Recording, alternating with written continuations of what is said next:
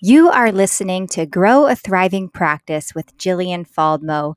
This is episode 13, Holding Space, Part 1.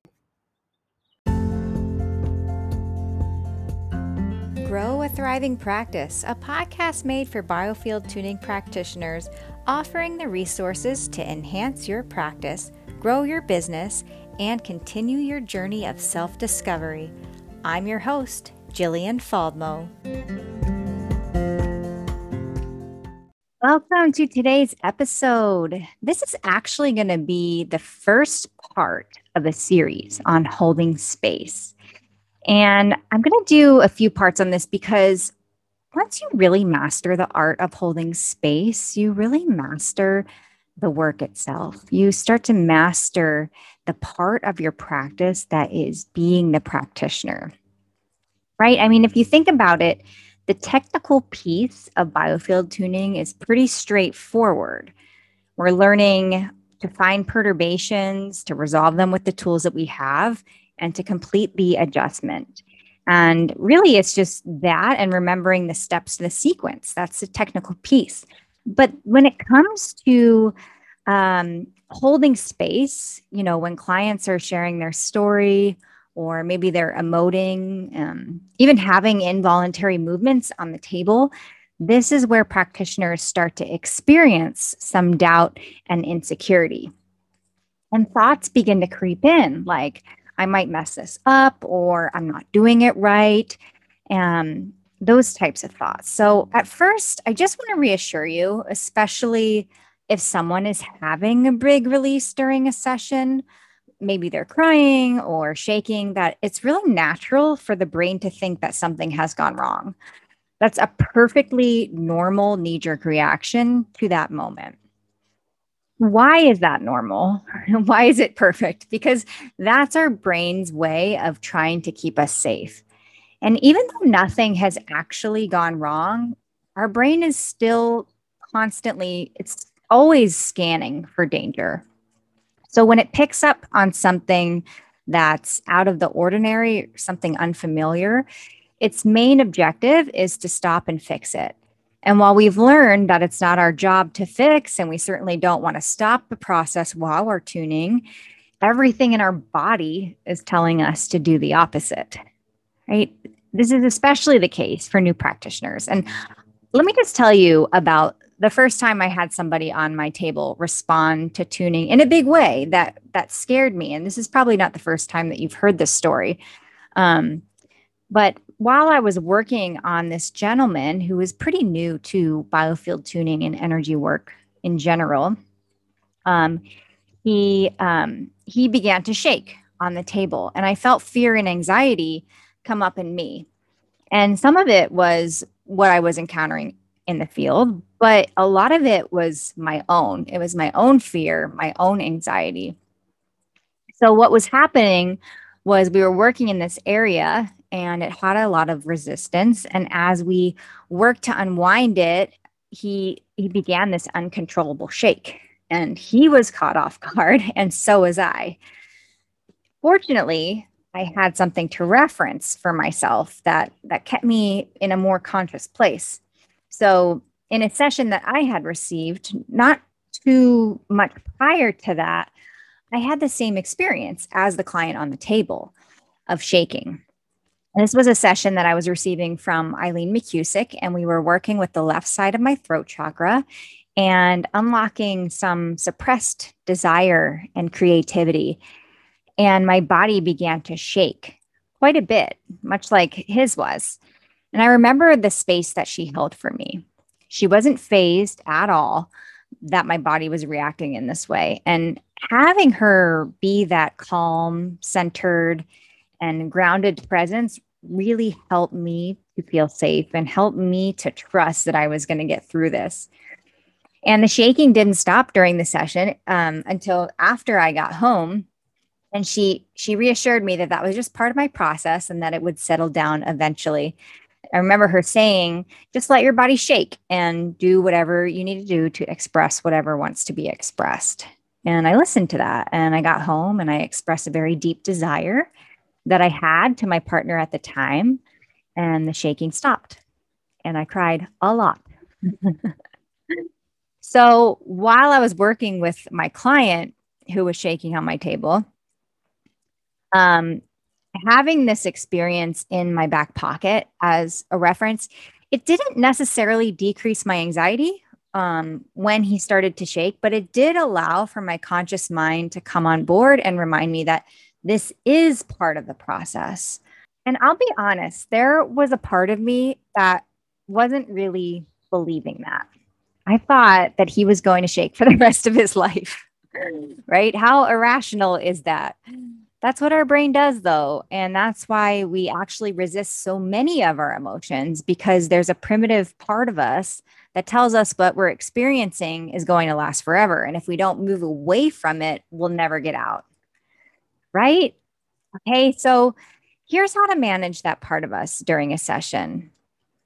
Whether someone's crying, yelling, shaking, or even like disassociating, whatever's happening, that part of us that's scared or anxious or insecure, thinking that something has gone wrong or that we aren't the best practitioner for this person, the best way to move through that might surprise you, but here it is.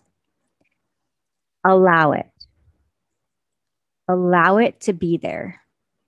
Allow the fear, allow the anxiety, the insecurity, and the doubt.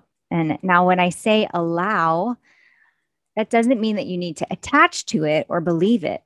Allowing it means acknowledging that it's there, noticing where it is in your own body, and being fully present with it.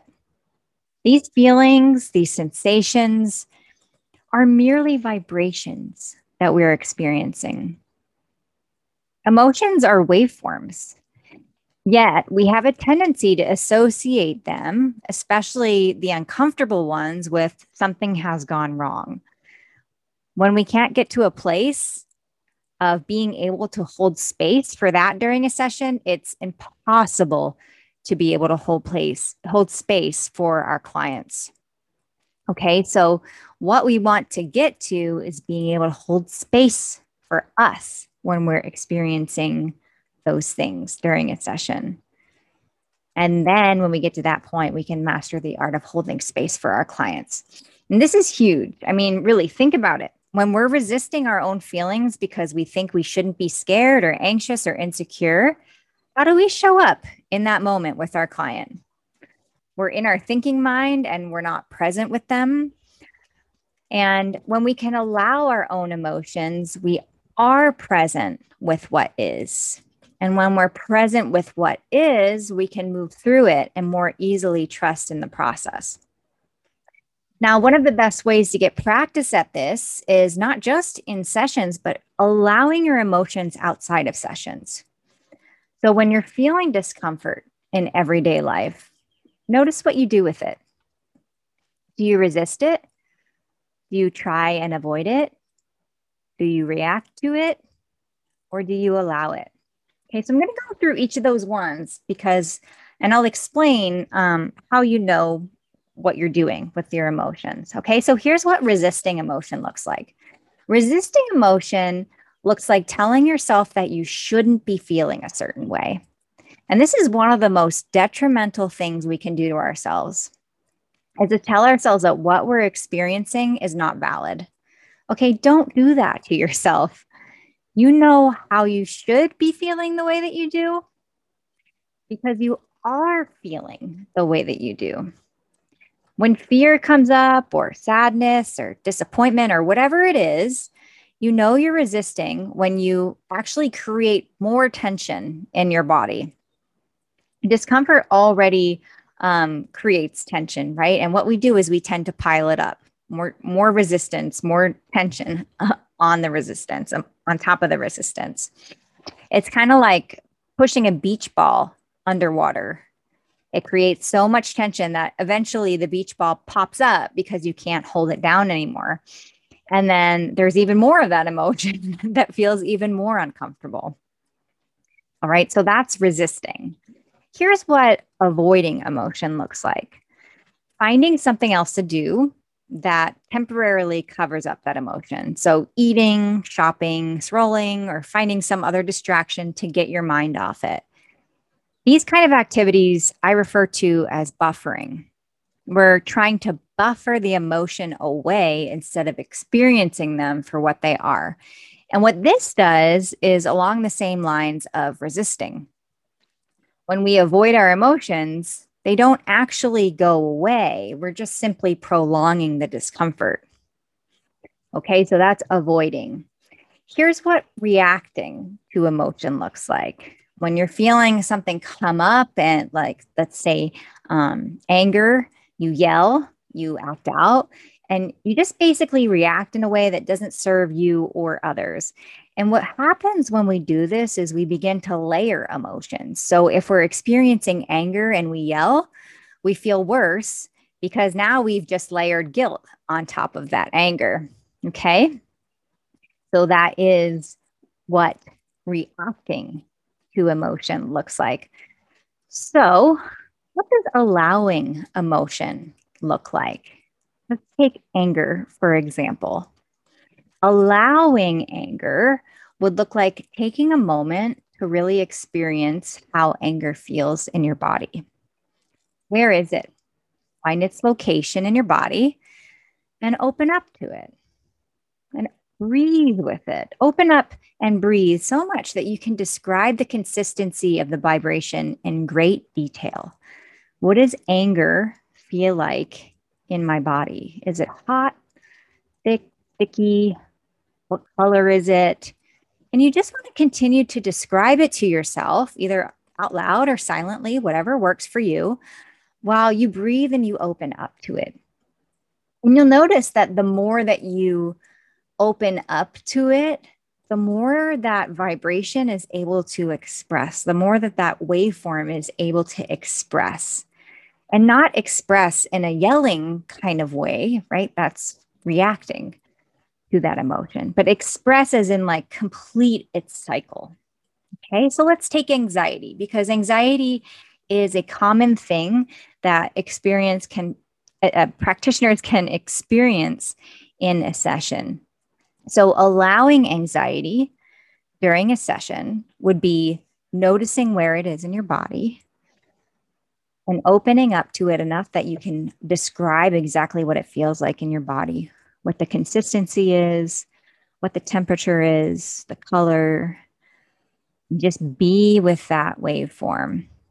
And when you can do that, then you can be with the client where they're at too. You can really be present in the present moment, allowing yourself to feel what you're experiencing and allowing the client to have their experience. It's nothing that we need to get away from. It's nothing that we need to fix. It's nothing that we need to distract ourselves from. Now, I do this practice with myself outside of my sessions on a regular basis. And let me tell you, by allowing my own emotion, I save myself time, I save myself energy. I'm more present in my relationships. My relationships are healthier, especially with myself. And I'm so much less reactive. And I don't feel the need to protect myself, to get defensive about things, because I feel safe in just being with what is. And it's a really beautiful thing to master. And when you can do that for yourself, then you are so wonderfully capable of doing that for others. It's like magic. So, this is really the first part in learning and practicing holding space, is doing it for yourself. All right. So stay tuned for next week, the second part of this Holding Space podcast series. I love you all. Please be well. And if you wouldn't mind, please leave me a review for this podcast. All right. Talk to you soon. Bye. If you're feeling stuck on where to go next and you're wanting to grow a thriving practice so that you can serve more people, increase your finances, and increase your freedom, let's hop on a call together. I want to hear all about it. Visit my website at jillianfaldmo.com to learn how I can help you.